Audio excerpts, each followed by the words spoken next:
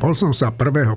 pozrieť na nábreží Dunaja, ako delostrelci vypálili 21 slávnostných sál na počesť vzniku Slovenskej republiky. Je to už 31 rokov odvtedy, čo sa Československo rozdelilo a myslím si, že by sme si mohli povedať niečo o tom, kde sme za tie roky vlastne došli. V prvom tohtoročnom podcaste Týždeň s týždňom vítam mojich kolegov Marínu Gálisovú, ahoj, Martina Mojžiša, Juraja Petroviča, Tomáša Zálešáka a Štefana Hríba.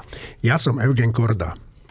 Teda, priatelia, aké je Slovensko po 31 rokoch samostatnej existencie? Niektorí ľudia a aj politici tvrdia, že napriek všetkému, čo sa tu za tie roky odohralo, je to úspešný príbeh. No, ja o tom až tak veľmi presvedčený nie som. Marína. To je strašne ťažká otázka. Veď preto som ti ju Ide dala. o to, že aký benchmark na úspech si stanovíš. Čiže ak je úspechom to, že ten štát tu je, existuje, čo u nás ale nie je neúspech, pretože v stredoeurópskom kontexte a špeciálne v slovenskom sa dlhodobo prežitie vníma ako nejaká najvyššia hodnota. Hej? A prežitie štátu sa tiež vníma ako pomerne vysoká hodnota, čo je ale podľa mňa chyba, lebo ide o to, aký to štát je a nie, že či prežije. Lebo tak určite, keby doteraz prežil vojnový slovenský štát, tak to nie je úspech.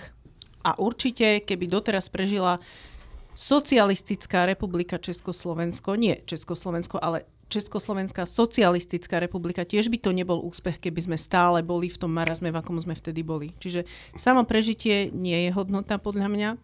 A to napriek tomu, že u nás niektorí považujú toto za takú najvyššiu hodnotu, že kvôli tomu sú ochotní zradiť všetky ostatné hodnoty. Tak ja si nemyslím, že je to pravda. Čiže, či je to úspech? No áno, prežili sme. Je ten štát tu.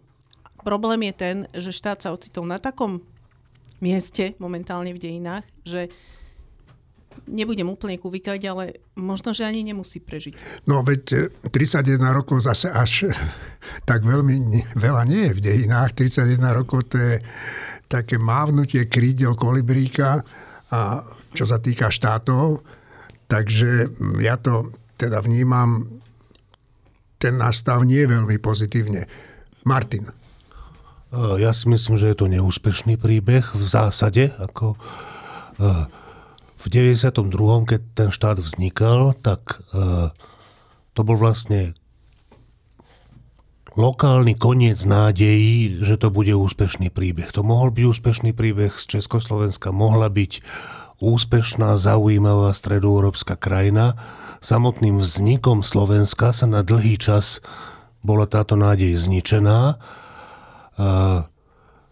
Nebola ona zničená úplne, ten potenciál tu zostal a úspechom 30 rokov je, že ten potenciál sa zachoval až dodnes. Akože nijako sa nerozvinul za tých 30 rokov. Boli tu nejaké obdobia, teda 8-ročné obdobie, kedy sa podarilo dosiahnuť extrémne veľa z hľadiska nejakej stabilizácie, a to teda najmä vstup do NATO a vstup do Európskej únie. Ale inak to, čo môžeme konštatovať, že stále máme potenciál na to, aby sme boli úspešná a zaujímavá krajina. Zhruba polovica ľudí si to aj tak želá, ale väčšinou preváži tá druhá polovica, o čosi o málo, ale tá krajina sa potom podobá na tú druhú polovicu a nie na tú, ktorá dáva tú nádej. Juraj? Jeden môj dobrý kamarát, sa povedať možno najlepší kamarát, vždy hovorí, že on je presvedčený... To som ja? Ja ťa sklamem, bohužiaľ, teda tesne si minul túto pozíciu. Že Slováci vlastne nemajú na to, aby si spravovali vlastný štát. Neviem, či je to úplne pravda, ale v každom prípade tá doterajšie dejiny Slovenska ukazujú na to, že minimálne ak na to aj majú, tak je to také neviem, mne to prípada stále také skôr hranie sa na štát. Ja to tu hovorím opakovane, že jednak teda samozrejme ten etos toho vzniku Slovenska, hej, treba si uvedomiť, že skutočne Slovenskú republiku založil Vladimír Mečiar spolu so svojimi spolupáchateľmi za účelom jej rozkradnutia. A to je niečo, čo potom samozrejme vedie k tomu, že ten štát má taký charakter, pretože tak bol založený a tak sa aj v tých jeho začiatkoch ľudia k nemu správali. Proste to bola korisť, ktorú si tu niekto začal deliť, plus samozrejme pustil z reťaze mafiánov a vexlákov a neviem koho všetkého proste. pretože polícia mala úplne iné úlohy, nemala za úlohu proste tu nejakým spôsobom zabezpečovať poriadok a bezpečnosť pre bežných občanov. A čo je najhoršie, nikto sa nevenoval nejakej systematickej výstavbe inštitúcií štátu. To znamená, že Slovensko dopláca dodnes na to, na rozdiel napríklad s Českou republikou, kde jednak teda skutočne veľmi, veľmi kvalifikovaní ľudia napísali Českú ústavu a prakticky ihneď sa začalo budovanie štátu až v takom skoro peroutkovskom zmysle. To znamená, že skutočne inštitúcie, že Najvyšší súd, Ústavný súd, Najvyšší správny súd, tá ústava tomu dala správny rámec. Pravdou je, že Klaus blokoval niekoľko rokov vznik Senátu ako druhej komory Českého parlamentu, lebo proste nemal Senát rád. Ale nakoniec aj ten Senát vznikol a dnes predstavuje skutočne aj stabilizačný prvok v rámci vlastne českej politickej scény. A tiež tá česká politická scéna napriek všetkému, napriek Babišovi, napriek Sládkovi, napriek Okamurovi, nikde nedospela do tak extrémneho štádia, v akom sa nachádza slovenská politická scéna po 30 rokoch samostatnosti. Proste my tu máme skutočne v parlamente a dnes vo vláde strany, ktoré by v Českej republike boli niekde, že úplne na okraji, akože v porovnaní s Robertom Ficom je Tomio Okamura normálne, že salónny politik úplne bezproblémový. Hej. To znamená, a keď si toto povieme, že náš predseda vlády je horší ako komerčný fašista v Čechách, lebo Okamura je komerčný fašista, tam sa vôbec nemusíme o tom baviť, tak toto je stav Slovenska po 30 rokoch samostatnosti a to je to, čo si slovenskí občania po 30 rokoch samostatnosti zvolili do čela štátu. Tomáš? Mnohé z toho, alebo väčšina z toho, čo sa dá povedať o Slovensku dnes, či už kriticky, zdrvujúco, alebo pochválne, spravidla nie je, a tým nepopieram, čo bolo povedané, ale nie je to až také slovenské špecifikum, ako sa to niekedy vulgárne zdôrazňuje. My sme tu pred tými 34 rokmi zhruba museli nastúpiť na mimoriadne náročný a drastický sociálny experiment, ktorého náročnosť bola daná aj tým, že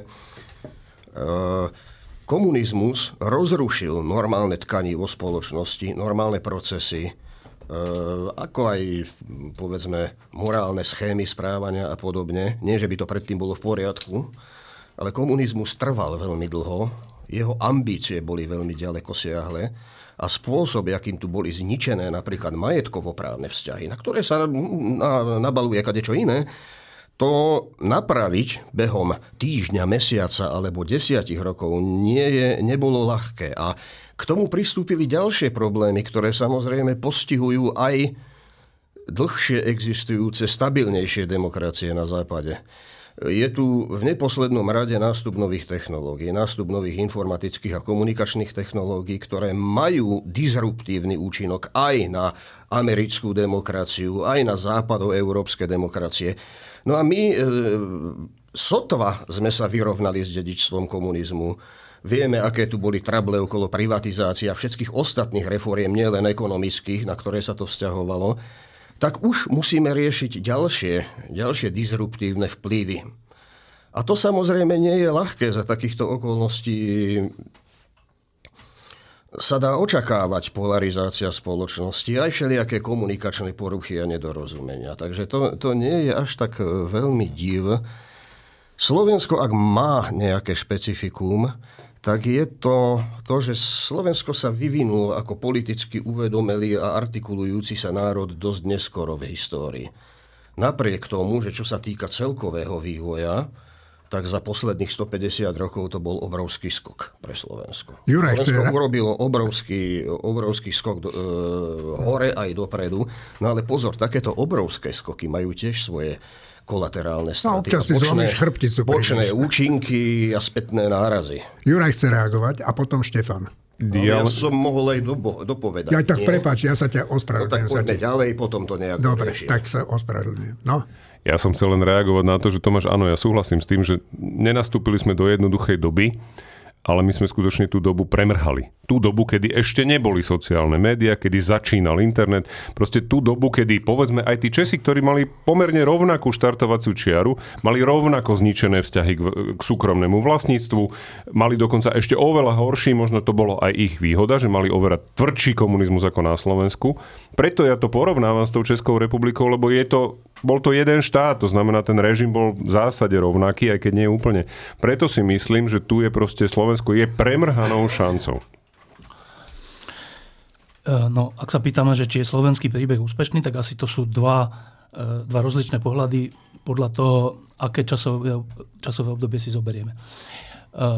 Celkové, keď to berieme od roku 1918, povedzme, keď vznikla Československá republika, tak v porovnaní vtedajšieho stavu na Slovensku, a to od počtu učiteľov, lekárov, fabrík, miest a všeličoho možného, po dnešok, je to veľmi úspešný príbeh za tých 100, neviem koľko rokov.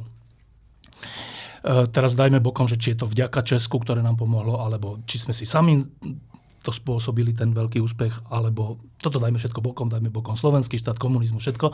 Samotné porovnanie stavu Slovenska v 1918 a 2023 alebo 4. teraz hovorí o tom, že sme išli dopredu. Ale keď si kladieme tú otázku, že či sme úspešný príbeh od vzniku samostatnej Slovenskej republiky v roku 1993, tak to je úplne iná otázka a aj tým pádom aj úplne iná odpoveď. V roku 1992 na konci sme boli súčasťou Československa a učitelia mali porovnateľné platy s českými učiteľmi. Lekári mali porovnateľné platy s českými lekármi. Slovenské školy boli porovnateľné s českými školami vrátane univerzít.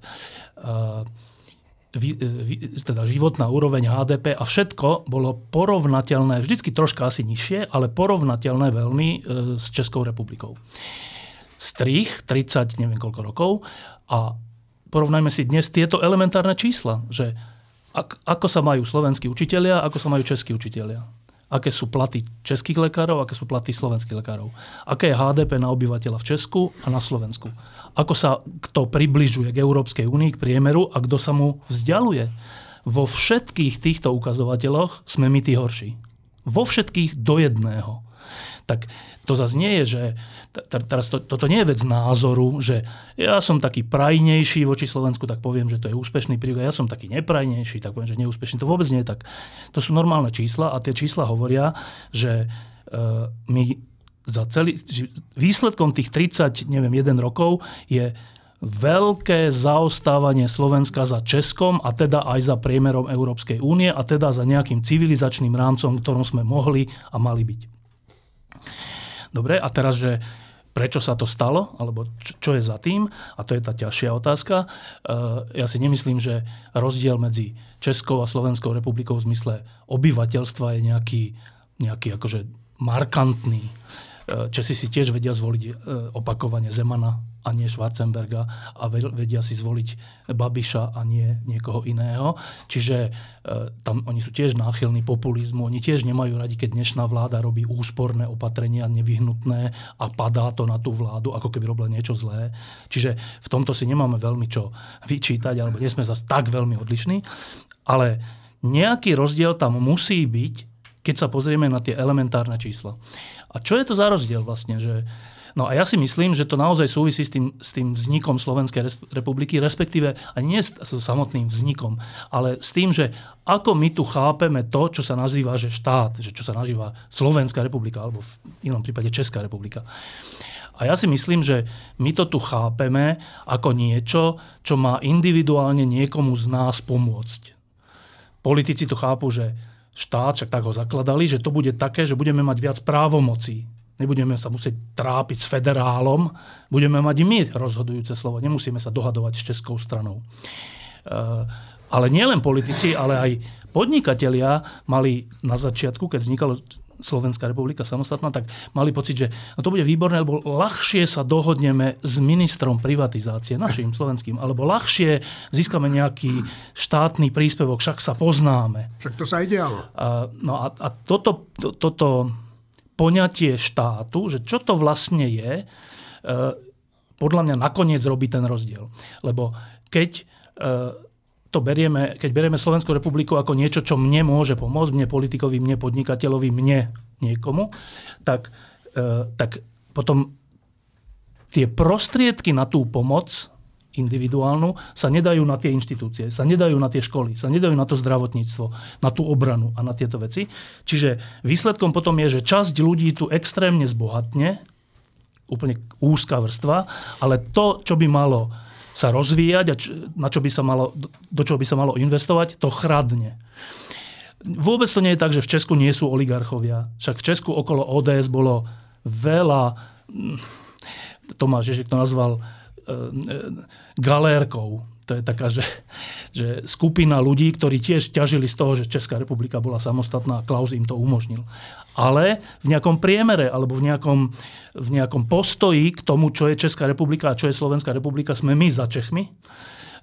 Tým, že to berieme úplne egoisticky, oportunisticky, tú republiku, takmer vôbec tu nie je niečo také, že urobiť niečo pre Slovenskú republiku. Hovorí to niekto vôbec, že akože to Kennedyovské, že nepýtaj sa, čo majú urobiť republika pre teba, ale typ. Kto to tu vlastne hovorí? Korčok to teraz hovorí. Áno, ale že z týchto teraz... Akože, aj Odor to hovoril. My tu máme, to sú jednotlivé výkriky, ale že celkový postoj nás, obyvateľov k Slovenskej republike je taký, a to sa týka aj jednoduchých obyvateľov, dôchodcov, študentov, hocikoho, že daj nám niečo, Slovenská republika. Ale Slovenská republika nie je živý organizmus, ona sa nerozhoduje, že dobre dám vám. Slovenská republika môže niekomu niečo dať iba vtedy, keď jej to my ostatní dáme ešte skôr. Ona nemá sama o sebe nič. Neexistuje Slovenská republika ako nejaký dávajúci subjekt. Čiže podľa mňa ten základný spor, alebo ten základný problém nás za tých 31 rokov je vzťah k Slovenskej republike ako k štátu. A keď ho nezmeníme tým, že to je niečo, čo nás spája, čomu chceme niečo venovať, čomu chceme možno niečo dokonca obetovať, aby sa nám tu všetkým lepšie žilo, aby sme žili v spravodlivej republike, tak budeme zaostávať stále viac. Tomáš, Marína. 3 poznámky zhruba. Takto Slovenská republika ako štát je v istom zmysle subjekt. Keď je niečo púha vec alebo mechanizmus, nejaký toustovač alebo gramofón, ten vám nemôže poskytovať ani práva, ani nemôže od vás vyžadovať povinnosti a ani vy mu nemôžete vyčítať, že narúša vaše práva alebo ich nerešpektuje. To spravidla s toustovačom ani s vysavačom takto nekomunikujeme. Takže možno problém je v tom, že Slovenská republika nie je dosť subjektom, nie je tu dosť vyvinutá právna a iná subjektivita, ako to môžeme chápať, ale viem, že je to na dlhú debatu. Súhlasím s tými 2 tézami, že je tu veľa premrhaných príležitostí a áno, roztvárajú sa tu nožnice, ale predsa len pritlačím ešte raz na tú svoju stranu akcentu, že niektoré špecifika nie sú až také špecifiká, aj keď sa môžu rôzne prejavovať. Samozrejme inak na Slovensku, ktoré, ako som povedal, má tú históriu inú než Česká republika. A tie východiskové línie tiež neboli rovnako výhodné. Ale to, čo my tu máme dnes, a tu platí, tak ako platilo vždy, že Slovensko, tak ako iné krajiny, nie je ostrovom samým pre seba. Nikdy neexistujeme izolovane od trendov, ktoré sa prejavujú či už na európskej, alebo euroazijskej, alebo globálnej úrovni. A to, čo tu máme za trend, je negácia toho triumfalizmu, unáhleného, plytkého triumfalizmu, na začiatku 90. rokov, keď sa hovorilo o tom, liberálna demokracia globálne zvíťazila, je koniec veľkých dejinných zápasov medzi totalitnými režimami a demokraciou a podobne. Fukuyama nebol zďaleka jediný, kto túto tézu razil, aj keď on to povedal neomalene, nehanebne, explicitne, ale nebol jediný. Dnes sa ukazuje, že to bol jednoducho omyl, pretože dnes tu máme alternatívy. Ja síce som presvedčený, že horšie alternatívy, ale sú to mocné alternatívy, sú to vplyvné alternatívy, ktoré si získavajú svojich stúpencov aj uprostred liberálnych demokracií, ktoré sú postihnuté krízou. A tam toto pokušenie vzniká. Tu sa nám tu normálne naozaj vracia pokušenie totalitarizmu. To pokušenie je o to nebezpečnejšie, že tie staré idei, starý tovar môžu vystupovať v novom balení a navyše ich realizátori majú k dispozícii technológie, ktoré nemali totalitní vodcovia v prvej polovici 20. storočia. A to je niečo, to je téma, bez ktorej, teda to je kontext, bez ktorého nepochopíme celkom ani dianie na Slovensku, samozrejme. Marína. Ja by som sa trošku ešte vrátila k tomu, čo som naťukla na začiatku, k tomu prežitiu. Lebo ono to prežitie štátu je u nás určitá hodnota. Ale to prežitie štátu je hodnotou aj určite na českej strane. Lenže Česi už tú skúsenosť s tým, že máme svoj štát, je to niečo, čo chceme budovať a čo má nejakú hodnotu pre nás, už mali. My sme si ju asi tak detsky potrebovali túto skúsenosť zažiť. Chceli sme ju mnohí zažiť. Mnohí sme vedeli, že to môže viesť do slepej uličky, ale nevadí. Proste zažili sme si ju. Prišiel štát, dostali sme ho. Problém je v tom, že mnohí sa tu tak tešili z toho, že len je ten štát. Nič iné len je. Že zabudli na to, že ten štát musí nejako vyzerať, vyznávať nejaké hodnoty, nejako slúžiť svojim občanom, nejako sa rozvíjať a k niečomu sa hlásiť. A problém tohto nášho štátu je, že sa opakovane za tie roky svojej existencie, za tých vyše 30 rokov hlási k zlým veciam, hlási sa k geopoliticky stratovým podnikom, ktoré teraz môžu vyzerať ziskovo, že však Putin kvázi akože funguje, vedie vojnu a tak ďalej, ale dlhodobo dejinne je to stratový podnik. A Slovensko sa k takýmto stratovým podnikom, k diktatúram, k agresívnym krajinám, ku krajinám, ktoré utláčajú aj svojich občanov, aj iné štáty sa snažia utláčať, dlhodobo hlási. A my tu pravidelne dostaneme voľbami, normálnymi voľbami, nie sfalšovanými voľbami, ale normálnymi voľbami tu dostaneme hore tých ľudí, ktorí sa k tomuto hlásia. A potom už ako keby nebola ani tá radosť z toho, že ten štát tu je, pretože oni normálne pracujú na tom, aby tento štát nebol. Lebo jediný možný výsledok primkynania sa k agresívnym silám je ten, že ten agresor nás napokon porobí, pohltí, zašliapne. A Slovensko v tom prípade nebude, alebo ak formálne bude, tak bude iba formálne. Toto neviem, či chcú. Ja keď som rozmýšľal nad týmto podcastom, Števo, budeš chcieť hovoriť ešte? Tak ma napadli také veci, že také slova, že Mečiar únos, Kuciak, Kušnírova, Fico únos štátu a kopu iných takých vecí, ktoré úplne jasne charakterizujú to Slovensko z jedného pohľadu. Ale úplne, čo ma fascinuje a čo som si v tých Čechách nevšimol, že by sa vôbec niekedy stalo, je to, že tam povyhadzujú policajtov z roboty, vyšetrovateľov, teda to som si nevšimol, že by vyhadzovali. Ale dobre, ale že tu sa vyzbierajú 100 000 eur, aby tí policajti, ktorých tu nechal Fico vyraziť zo svojej práce, dostávali peniaze. Tak to je naozaj jasná charakteristika tohoto štátu. Ešte Štefan chce. A to ale súvisí s tým, čo sme hovorili. To je naozaj tak, že od vzniku Slovenska až po dnes, to je zvláštna vec, ale vlastne to trvá ešte oveľa dlhšie. Je Slovensko rozdelená krajina na také dve polovice, a možno viac časti, neviem, ktoré sú úplne že v nejakej základnej veci úplne rozdielne, ale že veľmi rozdielne. To je, že priaznivci slovenského štátu, ešte teda z prvej, teda Tisového štátu, priaznivci komunizmu, odporcovia komunizmu, priaznivci Mečiara, odporcovia Mečiara, priaznivci terajšej vlády, odporcovia terajšej vlády, že tie vlády a tie subjekty sa menia, ale tie polovice ako keby zostávajú, skoro až geograficky zostávajú. A to je taká zvláštna vec na Slovensku, a taká zničujúca vec, to je, že keď sa podarí vyhrať jednej polovici, tak tá druhá je nešťastná, lebo má pocit, že to je úplne iný svet, ktorý vyhral. A naopak, že keď vyhrá tá podľa nás lepšia polovica, tak tá druhá má úplne pocit frustrácie, že to je koniec, Slovensko je predané, alebo niečo také. A že fakt ma zaujíma, že ako dlho môže takéto niečo trvať, takéto rozdelenie na základnej veci, nie na nejakom, že vyššie dane, nižšie dane. To je v poriadku, to je všade na svete, ale že na základnej veci, že či Slovensko má byť právny štát, alebo je to jedno. Či Slovensko má byť súčasťou slobodného sveta, alebo je to jedno. Že to sú úplne základné veci, ktoré určujú náš život potom a ani na tom sme my za 31 rokov není zhodnutí. A to je otázka za milión, že ako urobiť, aby sa tieto dve skupiny, aby si aspoň teda, že porozumeli. Nemusí to byť tak, že budú mať, to tak nikdy nebude, že sa tie ich názory nejak zblížia, ale že aspoň, že aspoň že chápať, že tá druhá skupina nie je protištátny živel, čo sa dnes týka nás, ale zase inokedy sa to týka ich, že to je pre mňa otázka po 31 rokoch samostatnosti, že Slovensko sa nezacelilo. Za celých tých 31 rokov, v skutočnosti za celých 100 rokov, alebo za neviem koľko rokov, sa nezacelilo. Tvorí dve Slovenská a dlhodobo nám to strašne škodí, lebo to potom znamená, že keď jedna časť výhra zruší všetko, napríklad také reformy školstva, alebo takú reformu ekonomiky, alebo neviem čoho, a ide niečo nové, a tým pádom to chradne, aj to školstvo, aj tá ekonomika, aj všetko. Že nájsť elementárny konsenzus o tom, čo Ivan Korčok nazýva štátny záujem alebo životný záujem Slovenska, sa nám nepodarilo. A kým ho nenájdeme, tak budeme stále za tými Čechmi zaostávať.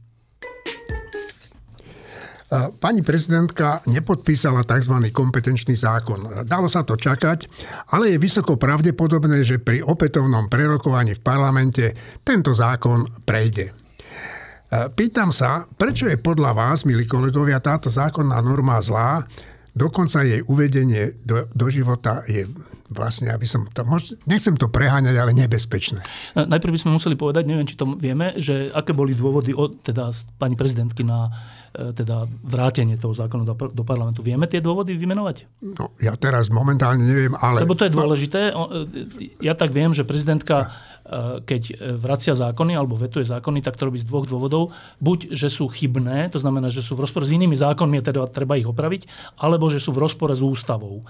Teraz nečítal som to odôvodnenie, tak Martin, čítal si? Niektoré veci sú tam napríklad, akože takým právnickým jazykom je vytknuté až úplne konkrétne personálne veci typu, že Gašpar by sa stal šéfom SIS, alebo Kaliňákové právomoci by sa veľmi znížili, pričom Kaliňák je minister obrany a podniká v zbrojárstve a... Zvýšili teda. Zvýšili. A čo som povedal? Znížili. Ospravedlňujem sa.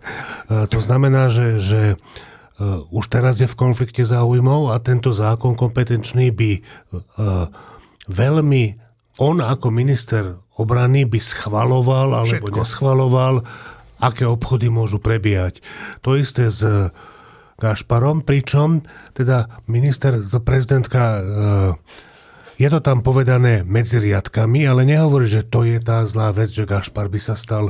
Totiž tam je, ten kompetenčný zákon hovorí, že potom, čo by sa poslanec stal šéfom SIS, tak by mu nezanikol mandát. Áno. Iba by mu spočíval, že prišiel by namiesto neho náhradník, ale on by sa mohol kedykoľvek vrátiť späť a parlament by rozhodoval o tom, či môže byť vydaný na trestné stíhanie a tak ďalej a tak ďalej. Čiže, a tieto veci, ale oni urobia tak, že zmenia to, čo za inštitúcia po právnej stránke je Slovenská informačná služba. Na čo je ale naviazaných veľmi veľa zákonov, že doteraz to taká nebola, odteraz taká je, ale neviem presne, jak sa to volá, orgán štátnej správy, alebo nie. Čiže ústredný orgán štátnej správy. Tak. To znamená, že touto zmenou, ktorá nebola nikde prerokovaná, urobila sa to v zrýchlenom konaní, sa proste nabúra ten celý systém, celý právny systém, čiže ona veľmi správne upozorňuje na tieto všeobecné nedostatky, ale v skutočnosti sa nijako neskrýva, že aj samotné to personálne, tá personálna časť týchto rošád, že ju nepovažuje za zdravú a účelnú. Je tam ešte niekoľko ďalších vecí, ale teraz si asi nespomeniem, aké. No, hlavne aj ten legislatívny proces. To je tiež jedna z vecí, čo teda prezidentka jednoznačne vyčíta parlamentu, že teda toto pretlačili v skrátenom legislatívnom konaní, čo nie je žiadny dôvod. Pretože to má jasné podmienky a pravidlá, kedy je možné zákon schváliť v skrátenom legislatívnom konaní. Väčšinou ide o to, keď hrozia veľké škody, keď hrozí ohrozenie bezpečnosti alebo slobody, zdravia občanov a tak ďalej. To znamená, že tam musí byť veľmi jasne a jednoznačne povedané, že prečo sa to schvaľuje týmto spôsobom, čo je teda namiesto 3 čítaní na 3 schôdzach je to vlastne, alebo 3 čítaní na 2 schôdzach je to všetko vlastne na jednej schôdzi. Takže to je podľa mňa veľmi správne aj rozhodnutie, že teda tento zákon bol teda vetovaný. Skôr možno z tých dôvodov, ktoré spomínal Martin. Mne, možno sa k tomu ešte dostaneme, ale teda to, čo mi vadilo viac, bolo, že teda rovnakým spôsobom nepostupovala pri štátnom rozpočte. Dobre, k tomu sa dostaneme. Ešte jedna vec, dôležitý fakt je, že teda výhrady sú v tom, že mení sa aj spôsob, podľa toho návrhu sa mení aj spôsob menovania a odvolávania niektorých významných funkcionárov štátnych orgánov, napríklad štatistického úradu alebo úradu pre dohľad nad zdravotnou starostlivosťou. A to tak, že pridávajú dôvody, pre ktoré môžu byť odvolaní, čím sa úplne znižuje nezávislosť týchto orgánov na vláde. Čiže to je úplne, že to sa na prvý pohľad zdá, že kompetenčný zákon, čo to nás nezaujíma. Jakže nezaujíma? To je najdôležitejšia vec, lebo tým pádom napríklad si vláda môže privlastniť niektoré právomoci, ktoré doteraz nemala. A môže napríklad menovať alebo odvolávať ľudí, ktorí sú jej nepohodlných a dávať tam ľudí, ktorí sú jej pohodlní do významných štátnych orgánov. Napríklad Úrad pre dohľad nad zdravotnou starostlivosťou je strašne dôležitý orgán pre zdravotnú starostlivosť na Slovensku. Čiže nie je to len legislatívny proces, je to správne zo strany prezidentky aj poukázanie na to, že týmto sa znižuje nezávislosť štátnych orgánov, ktoré ju majú z ústavy. Marína, skôr než ti dám slovo, by som len chcel povedať, že opozícia vie, že tento zákon pri opätovnom prerokovaní prejde v tom parlamente znovu, že to nepomôže to veto, ale je odhodlaná dať ho na ústavný súd, tak uvidíme, čo bude. Marína. No už len taká čerešnička na tortičke, že v rámci tohto malo vzniknúť ministerstvo športu, či čo to vlastne a cestovného ruchu. A cestovného ruchu. No. Tak ja by som to skôr nazvala, že je to taký, že ministerstvo papalašizmu, pretože to je trafika pre SNS a jej ľudí. A to je taká milá trafika, na ktorej sa bude, neviem, či sa tam prešustruje nejakých 200 miliónov eur. Oni hovoria o 100 miliónoch, ale to bude určite viac. Hej, asi tak. A veľmi pekne sa tam upelešia niektorí jedinci.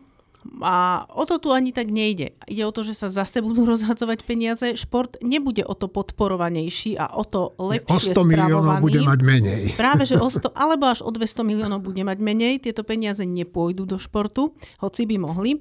Riadenie športu určite nebude ani odbornejšie, ani všeobecne prospešnejšie, pretože SNS ešte neurobila nič, čo by bolo odborné ani všeobecne prospešné.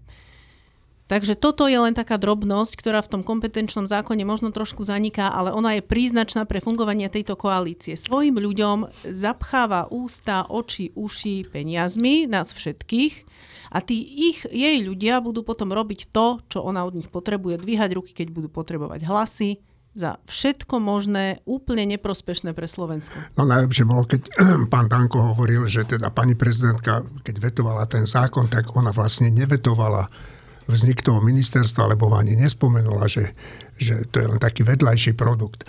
Poď. Ja len, že myhla sa titulka dnes, že KDH zvažuje podanie na ústavný súd v prípade, že to parlament prelomí. Neviem, či sú tu ešte niektorí ďalší, ktorí sa vyjadrili. PS, to už sme hovorili. Aha, dobre, tak tiež jedna možnosť. Ešte jednu vec k tomu športu. Ja som veľký fanúšik športu, teraz sledujem majstrovstvá sveta do 20 rokov hokejistov a boli to krásne zápasy včera a tak.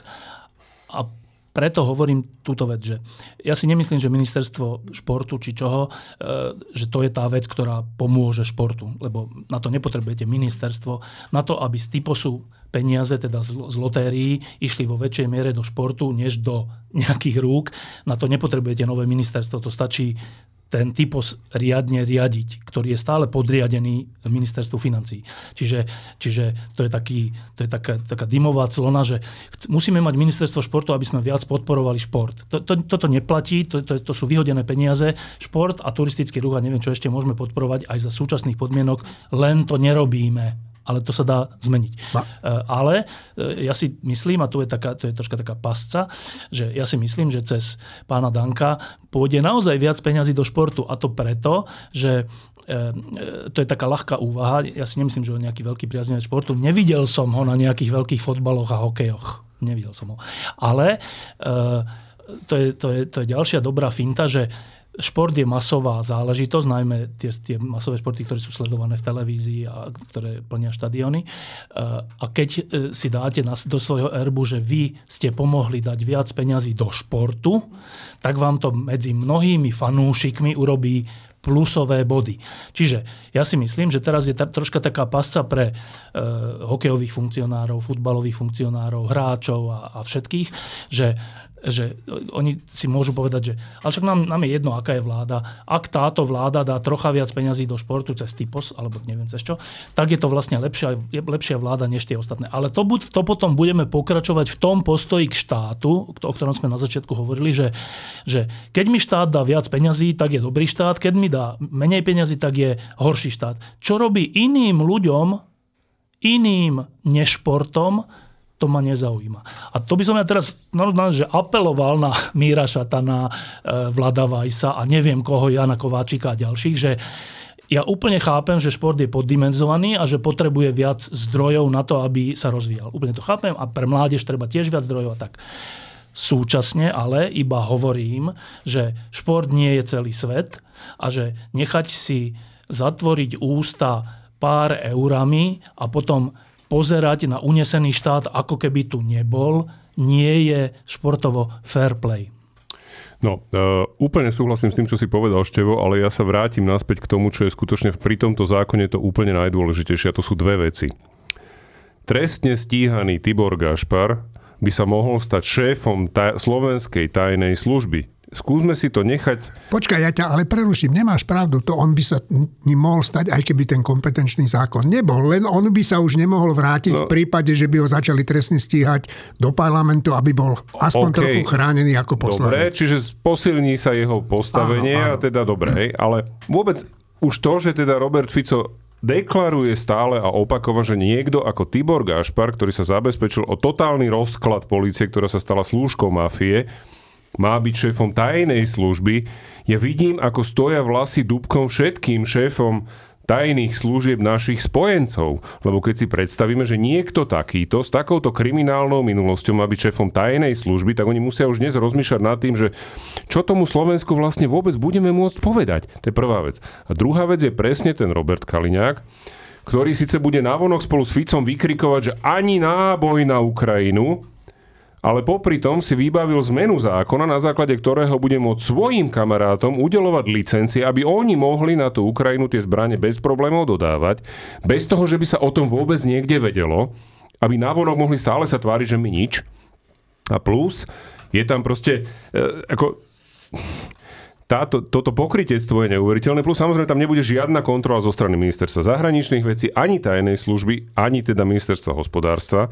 Takže je to skutočne totálna svojvôľa, kde budú sa dodávať zbrane, ale budú ich dodávať len tí, ktorých si vyberie Robert Kaliňák. A ešte máme skúsenosť dlhoročnú, keď odhliadneme od Ukrajiny, čo sa nedá odhliadnúť, ale na chvíľku to skúsme, že máme dlhoročnú skúsenosť, nie len my, všeobecne na svetovú, že pri nedostatočnej kontrole predaja zbraní sa predávajú zbrane do oblastí a režimov, ktoré sú že vražedné a je to veľmi výnosná záležitosť, tak koľko by ste dali dôvery na to, že keď bude dnešný minister obrany, budúci šéf tajnej služby a ešte neviem kto, terajší minister zahraničných vecí, keď budú mať všetku moc v rukách, aj cez tento kompetenčný zákon, akú veľkú dôveru máme v to, že okrem Ukrajiny nebudú posielať zbrane do tzv. Zakázaných krajín cez všelijakých sprostredkovateľov. Ja mám voči tomu, že nulovú dôveru.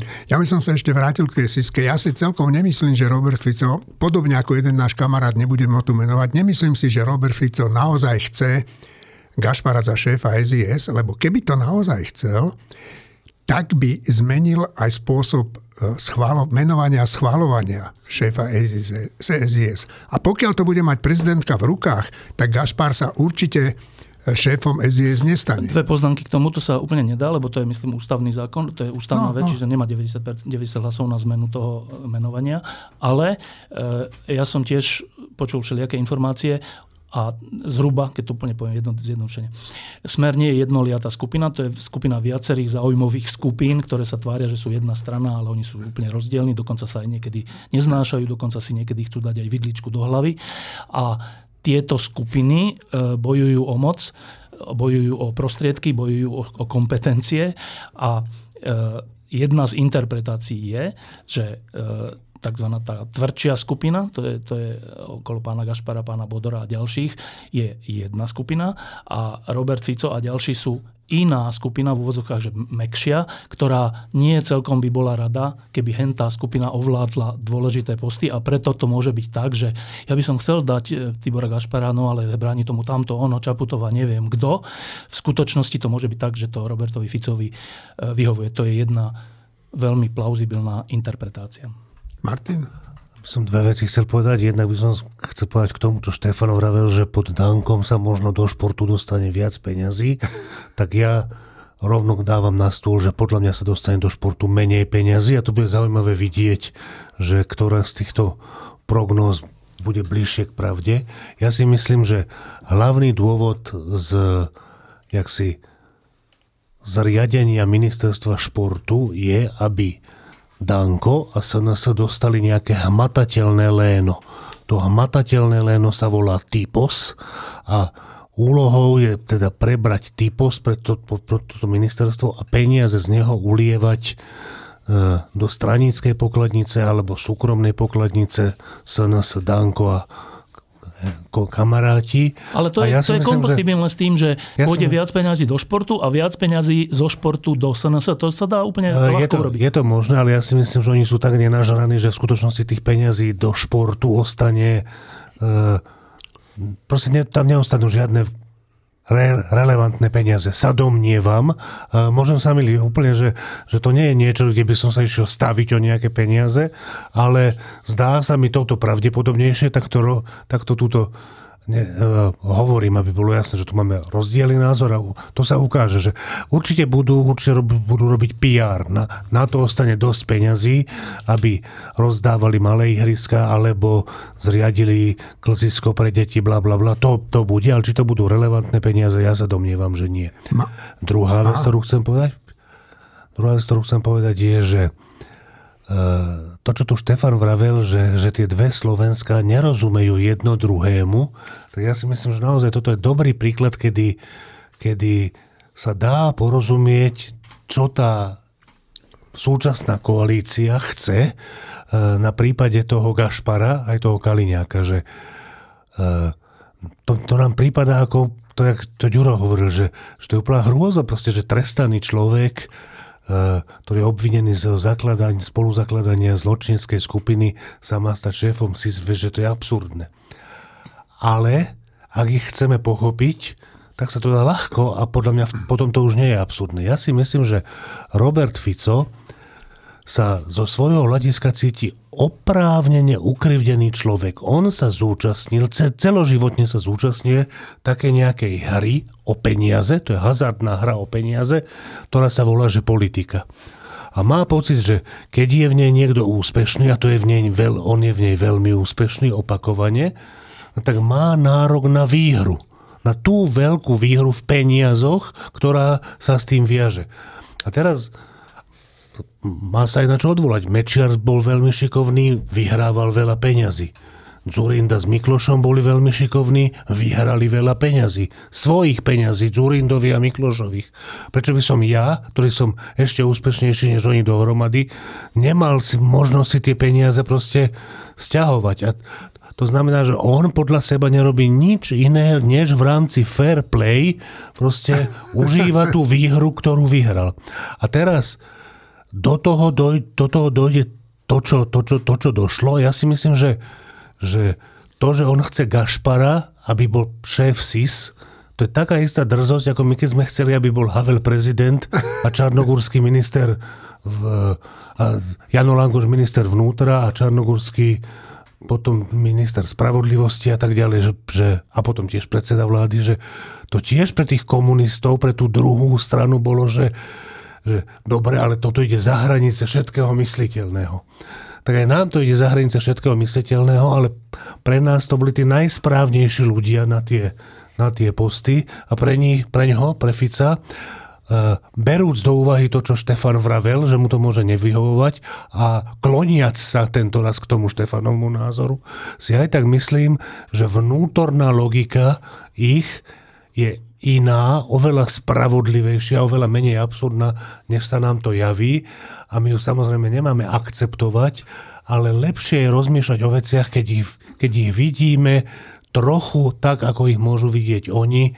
Je to aj čiastočné preklenutie tej priepasti, že síce uznávam, že je to priepasť a síce nemienim prechádzať cez tú priepasť na tú druhú stranu, ale aspoň rozumiem zhruba, jak to oni vidia z tej druhej strany. Štefan, dve poznámky, jedna k tomu rozdeleniu a druhá k tomu tej pozícii Roberta Fica, k tomu rozdeleniu Slovenska, že ja keď niekedy idem na ulici, ale to trvá 30 rokov, že na tej druhej strane alebo na tej istej strane sa ozve nejaká nenávistná poznámka typu, že zradca, judáš, neviem čo, tak o tom tak rozmýšľam potom, že to je zvláštna situácia, že ja som presvedčený, že my, čo tu sedíme, že nám ide o to, aby Slovensko bolo lepšou krajinou. Že som o tom hlboko presvedčený. Ten na tej druhej strane chodníka je asi hlboko presvedčený, že jemu ide o lepšie Slovensko. Že môže byť všelijak frustrovaný, neviem čo, ale on si myslí, že to, čo my robíme, je škodlivé. A ja si myslím, že sa mýli, ale to je jedno. Ale že ten rozdiel medzi nami je tento, že ja si viem predstaviť, že na tej druhej strane je človek, ktorý z tých informácií, ktoré má a z toho rozpoloženia, v ktorom žije, volí v tomto prípade túto koalíciu nie preto, že chce horšie Slovensko, on asi nechce, že aby tu bolo horšie, aby boli menšie platy, on sa chce mať tiež lepšie v tomto fyzickom zmysle. Volí ich preto, lebo si myslí, že to zlepšia. A možno prvý krok proti tomu rozdeleniu by bol, teraz sa obracam na druhú stranu chodníka, že skúste aspoň na chvíľočku pripustiť, že aj my chceme, aby tu bolo lepšie. Myslíte si, že sa mýlime, kľudne. Ale nemyslíte si, že sme zo zahraničia platení za to, aby tu bolo horšie. Že aspoň tento minikrok, keby sa podaril na tej druhej strane chodníka, tak aj my na našej strane chodníka môžeme urobiť ďalší minikrok. Ale tento je dôležitý, že prijať, že my, ktorí nie sme spokojní s touto vládou, ani s Mečiarovou vládou, tak že to nerobíme preto, že chceme zlé Slovensku, ale naopak, že chceme dobre Slovensku. Dobre, tak toto keby sa podarilo, to by bolo super. A teraz k tomu rozpoloženiu. Ja s tým tiež úplne súhlasím, že ono to je nie ironicky myslené, to je naozaj pravda, že to čo je, že ja tu vyhrám 4-krát voľby, tak ako predtým vyhrali iní 2-krát voľby a neviem koľkokrát voľby, oni z toho niečo mali, ja z toho niečo mám. Prečo ja som ten zlý a oni sú tí dobrí? To čo je za garde? Tak čo je to? Že som nejaké zákony porušil, oni neporušili? Ale prosím vás. Že som tajnú službu zneužil a oni nezneužili? Ale prosím vás. Tak vlastne čo? No a to sa dostávame znova k tomu vzniku Slovenskej republiky, že v tomto zmysle, teraz však boli Vianoce, tak v tomto zmysle je Smer vznikol kedy? Kedy v 2000, neviem koľkatom? No, že 10 rokov minimálne 10 rokov po páde komunizmu. A to boli vtedy relatívne mladí ľudia, ktorí zakladali Smer. A oni ho ako zakladali? Oni ho zakladali tak, že sa poobzerali okolo seba, že aké sú tu úspešné príbehy. Samozrejme, že potom k ním prišli aj miestni oligarchovia, ktorí už nemali v Mečiarovi nositeľa moci a teda svojich privilégií a podporili ten Smer. Ale táto skupina, bezstarostná vtedy, oni si tak spozreli, že prečo by sme my neurobili taký istý úspech? Však my to tiež vieme urobiť. A teraz vlastne oni ho urobili. Veď oni napodobnili HZDS, čo nie je úplne ľahké. Oni vyhrali 4 či koľko volieb už. Tak, a v tom sú podľa mňa obeťou toho, ako Slovenská republika vznikla a aké pomery sme si tu založili. Lebo oni sa proste okolo seba pozreli a videli, že úspešné je tu podvod. Úspešné je tu, keď oklameš voličov. Úspešné je tu, keď cez volebný výsledok sa dostaneš k eurofondom, k rozpočtu, k dotáciám, k hoci čomu. A neurobili nič iné, než to, čo bolo dovtedy úspešné. A tým teraz ja nehovorím, že to sa má tolerovať, alebo že to je že správne. Naopak je to protizákonné a treba sa snažiť to vymýtiť, po česky povedané, zo slovenskej politiky. Ale pre porozumenie tomu druhému táboru je naozaj správna úvaha, že pri všetkej kritike, že oni sú nielen strojcami uneseného štátu, oni sú aj obeťou predošlého uneseného štátu, keďže sa ním v dobrej viere inšpirovali.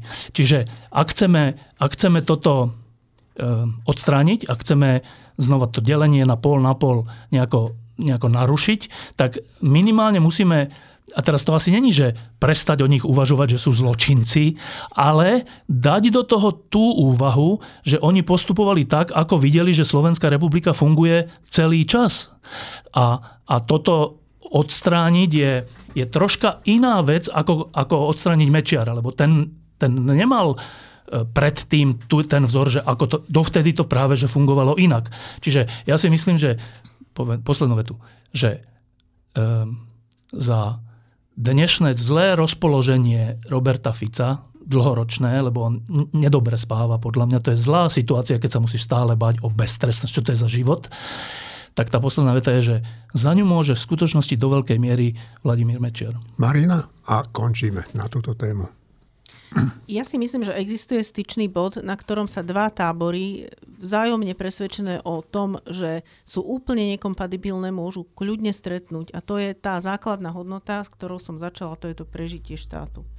Ja si myslím, že títo ľudia, ktorých pravidelne dostávame k moci voľbami, konajú v zásade, možno, že neviem, Štefan povie, že v dobrej viere niekedy, že sú lapení do pásce, áno, že lapení do pásce toho vzorca, ktorý tu založil Vladimír Mečiar. Možno by som úplne nesúhlasila, lebo podľa mňa sú mentálne rovnakí ako Vladimír Mečiar, takže neviem, či sú až tak jeho obeťami, ale dobre. Možno sú obeťami v tom zmysle, že nedokážu sa seba reflektovať tak, aby pochopili, že robia zlobu.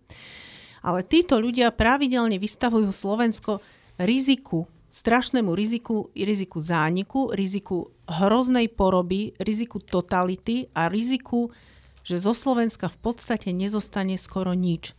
A možno keby sme naozaj si dokázali navzájom sa zhodnúť, že my chceme, aby sa Slovensko zachovalo. Chceme, aby to bol prosperujúci, dobrý, svojim občanom slúžiaci štát a že ak budeme zase dávať hlasy ľuďom, ktorí fakt nerobia nič iné, iba poklonkujú Putinovi, a toto je široké zhrnutie veľmi mnohých aktivít. A myslia na seba? A myslia na seba, ale ono to všetko ústi v tomto, že napokon lezú Putinovi tam, kde to nechcem pomenovať, tak oni vlastne usilujú sa o to, aby Slovensko zaniklo a my to nesmieme dopustiť.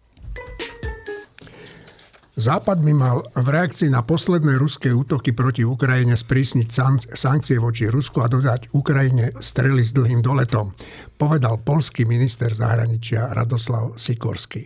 No, však mali sme tu Vianoce, mali sme tu Silvestra, Nový rok a sledovali sme to, čo sa deje na Ukrajine. Tak jak ste to vy vnímali, čo tam tí Rusi zase vystrájajú? No, to je vojna a vo vojne sa dejú takéto veci, že keď sa slabšia, menšia krajina bráni, a brániť znamená, bránite sa aj niekedy útokom, tak tú väčšiu, silnejšiu krajinu to rozčuluje a provokuje. Tak lenže keby ste sa ako tá menšia a slabšia krajina nebránili, tak síce by ste neprovokovali, ale by ste zanikli. Čiže teraz je taká tá rozdmýška, že kto vlastne začal to posledné, že či to bolo na ten Volgorod, či ako sa volá, Belgorod, či ten v úvodzovkách útok ukrajinský vlastne spustil potom tú odvetu, alebo naopak, že ten útok na Volgograd či Volgorod bol reakciou na iné dronové a ďalšie útoky, ale to je úplne jedno. Akože v tomto sa zbytočne neutopme. Dôležitý je ten celkový obraz, že Ukrajina sa bráni všetkými možnými prostriedkami. Keď raz zničí Kerčský most, tak nebudeme hovoriť, že ale civilná infraštruktúra, prečo to robíte? Keď sa bránite, keď vám ide o život, tak používate všetky prostriedky na to, aby ste sa ubránili. Čiže stále v tom veľkom obraze stále platí, že keď vás niekto agresívne napadne s cieľom, že vás chce zabrať, zničiť, dosadiť bábkovú vládu a ovládať ďalších 100 rokov, tak všetky vaše povstalecké, vojenské a všelijaké iné iniciatívy sú úplne na mieste. Viď hrdina Gabčík, viď dvaja českí bratia Mašínovci, ktorí pri úteku zastrelili policajtov, či koho zastrelili. v tejto chvíli sa nedá na vojenský konflikt na Ukrajine, na agresiu Rusku na Ukrajine pozerať tak, že obidvaja sú ako keby, že majú byť rovnako posudzovaní. Agresor musí byť vždy posudzovaný ako agresor a brániaci sa musí byť vždy posudzovaný ako brániaci sa. A všetko ostatné skresluje v skutočnosti obraz. To nie je, že objektívnejší obraz, to je, že skreslovanie obrazu. Ja som teraz čítal niekde, že ale veď Rusko nikdy nechcelo zabrať Ukrajinu, že čo si to vymýšľate. A potom čo ten 50-kilometrový konvoj pred Kyjevom, ktorý stál ruskej techniky, ten akože kam smeroval, ak nie do srdca Ukrajiny s cieľom ovládnuť vládu Ukrajiny. Čiže nenechajme sa klamať ani takýmito interpretáciami a nenechajme sa klamať ani aktuálnymi obrázkami z tej či onej strany. Dôležitý je celkový obraz a ten sa vôbec nezmenil. Dobre, poďme k Izraelu. Tak Izrael zabil v Libanone po dronovom útoku muža číslo 2 teroristickej organizácie, ktorá rozputala túto vojnu. Otvoril, myslím, jeden zo svojich prechodov do pásma Gazy a myslím, že aj cez more už prichádza pomoc tým nešťastným Palestínčanom. Myslím si, že by sme mohli dať na chvíľku Ukrajine a Izraelu pokoj a mohli by sme ísť ešte k tomu, že čo bude v najnovšom prvom tohtoročnom čísle. Ja by som to ešte skočil, že to rozprávanie o tom, že v najbližšom čísle je v nejakom zmysle reklama na ten týždeň, aby si ho ľudia kúpili, tak ja ešte pred túto reklamu by som rád predsunul ešte jednu reklamu na týždeň, aby si ho ľudia kúpili. Minulý rok bol taký rok, kedy niektoré médiá boli Robertom Ficom označené za nepriateľské. Boli to Markíza, Denník N, Sme a Aktuality. A týždeň sa medzi ne nedostal. No. Čo môže znamenať, že týždeň je pre nich tak bezvýznamný, že ani nechcú jeho význam zvýšovať tých, že by ho tam zaradili, alebo nechápal som, že prečo sa tam teda týždeň nedostal. Mrzelo ma to. Až potom došiel taký rozhovor Erika Kaliňáka, to je taký veselý maskot Smeru, taký sympatický na pohľad, úplne podľa mňa, že vydarený maskot je to. A s ním robila rozhovor Česká televízia, Česká 24.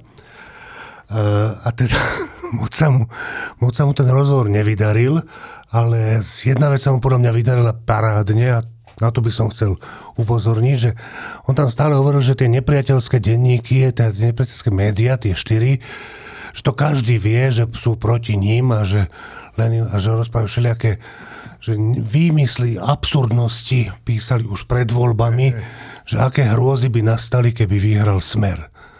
A na otázku teda, že aké hrôzy opisovali, tak on spomenul 3. Po prvé, že nevyjde slnko. Po druhé, že fašisti sa potešia. A po tretie, že Rusko vyhrá. Tak všetky tie 3 a nič iné nespomenul. Všetky tie 3 veci sú z kampane Týždňa, z predvolebnej kampane časopisu Týždeň, ktorý nehovoril, čo sa stane, keď vyhrá Smer, ktorý hovoril, čo sa stane, keď ľudia z okruhu Týždňa a širšieho okruhu nepriateľských médií nepôjdu voliť. Ale ak si maskot Týždňa... Maskot Smeru vie predstaviť, že ktoré tie nepriateľské médiá, aké hrozné veci hovorili a jediné 3, ktoré povie, patria Týždňu, tak ja to považujem za dobrú reklamu pre časopis Týždeň. To bola taká celoročná reklama nášho maskota. A teraz reklama prvého novoročného čísla. Tak obálkovou témou je Tomáš Janovic. Tomáš Janovic odišiel v decembri. Bol to náš dlhoročný prispievateľ aforizmov a náš aj osobný priateľ. A je úplne na mieste, že sme mu venovali novoročnú obálku a takú spomienku viacerých ľudí na to, aký bol svet Tomáša Janovica. Čím bol tento svet charakteristický? Vrátane krásneho listu, ktorý nám poslala jeho rodina. To je obálková téma. Potom taká vnútro téma, najdôležitejšie je pokus o prognózu. Pokúsili sme sa pozrieť na to, že čo nás čaká v roku 2024 a nie tak, že bude zrušená tá prokuratúra a bude henten vymenený a bude tamto urobené, ale že čo tak hlboko dôležité sa stane a čo hlboko dôležité môžeme my všetci urobiť preto, aby sa stalo niečo iné. A podľa mňa sme našli aj veľa takých nádejných a dobrých bodov, ktoré môže rok 2024 znamenať. Inými slovami, jednu vec prezradím. Domnievame sa ako Týždeň, že rok 2024 môže byť prelomový v tom, že prestane rásť smer a začne klesať. Je to možno, že odvážna úvaha, ale zo všetkého, o čom sme sa rozprávali v tej prognoze, nám to tak vychádza, že sa to môže stať. Čiže to je taká druhá veľká časť novoročného týždňa. Potom tam máme krásne fotografie Alana Hyžu, ktorý vydal novú fotografickú knihu o ľuďoch Banskej Štiavnice a nám dal exkluzívne právo na veľa fotografií a svoj text, to je úplne na záver novoročného týždňa. Potom tam máme viacero krásnych rozhovorov, dôležitých rozhovorov. Jeden urobila Marína s Jeffom Gedminom, však ona povie o čom. Jeden je s Katkou Koščovou, speváčkou a podľa Týždňa koncoročného jednou z osobností roka 2023. A potom tam máme ešte rozhovor so Sašom Dulebom o tom, z definície teda o tom, čo sa deje v Rusku a na Ukrajine a ako to môže dopadnúť. Tak Marína, Jeff Gedmin. No, ešte k tomu Sašovi Dulebovi. Aj on povedal o Rusku veci, lebo to vyznieva tak, že Rusko je už úplne že stratené, hej? Že to je tak zabetonovaný tam ten Putin po tom všetkom, že to už ani nie je možnosť to nejako zmeniť. Tak on povedal, že sú tam možnosti, ako sa to môže zmeniť a nemusí to byť vôbec až také vzdialené, ako sa zdá. S Jeffom Gedminom som hovorila v takej zvláštnej situácii, lebo on je... A povedz, kto je to Jeff Gedmin? Jeff Gedmin vedie momentálne Rádio Slobodná Európa a Rádio Sloboda. On ho už raz viedol a bolo to začiatkom milénia, myslím, a teraz sa tam znovu vrátil na tento rok ako taká dočasná hlava, pretože odišiel pred ním Jamie Fry, ktorý tam ako taký, že reálny šéf, a Jeff to prišiel prebrať v podstate na chvíľu. No a získal Rádio Slobodná Európa a Rádio Sloboda v úplne že najkľúčovejšom, najťažšom období, keď prebieha ruská agresia. Keď v Rusku zatvorili jednu z reportérok Rádia Sloboda, ktorá sa vôbec ničím neprevinila a držia ju tam úplne že protiprávne s vymyslenými obvineniami, šla len proste navštíviť chorú matku. Získal Rádio Sloboda v období, keď prebiehajú obrovské zmeny a svet nevyzerá teda veľmi stabilne. Tak my sme sa rozprávali o tom, že ako ten svet vyzerá, čo bude ďalej a že teda sú tam aj body nádejné, hoci ich ťažko vidieť. Dobre, a potom ešte na dve veci upozorním. Na jednu vlastne v skutočnosti upozorní rovno Juraj Petrovič, to je... No, mali sme v decembri okrúhle výročie prvého motorového lietadla ťažšieho ako vzduch, bratov Wrightovcov. Takže v tomto čísle je vlastne prvá časť dvojdielného článku o ich lietadle, o ich lietaní a o tom, ako k tomu vlastne celému došlo. Dobre, a ešte jedna vec, keďže tento rok sú prezidentské voľby a podľa nás v Týždni prídu veľmi dôležité, je to jedna z kľúčových bitiek o to, aké Slovensko bude, tak v novoročnom čísle máme taký veľký príbeh Petra Pellegriniho, ktorý napísal Peter Zajac a je to veľmi vážny, ale v skutočnosti aj veľmi vtipný príbeh, takže aj ten veľmi odporúčam. Dobre, a ako zvyčajne, sláva Ukrajine. Sláva.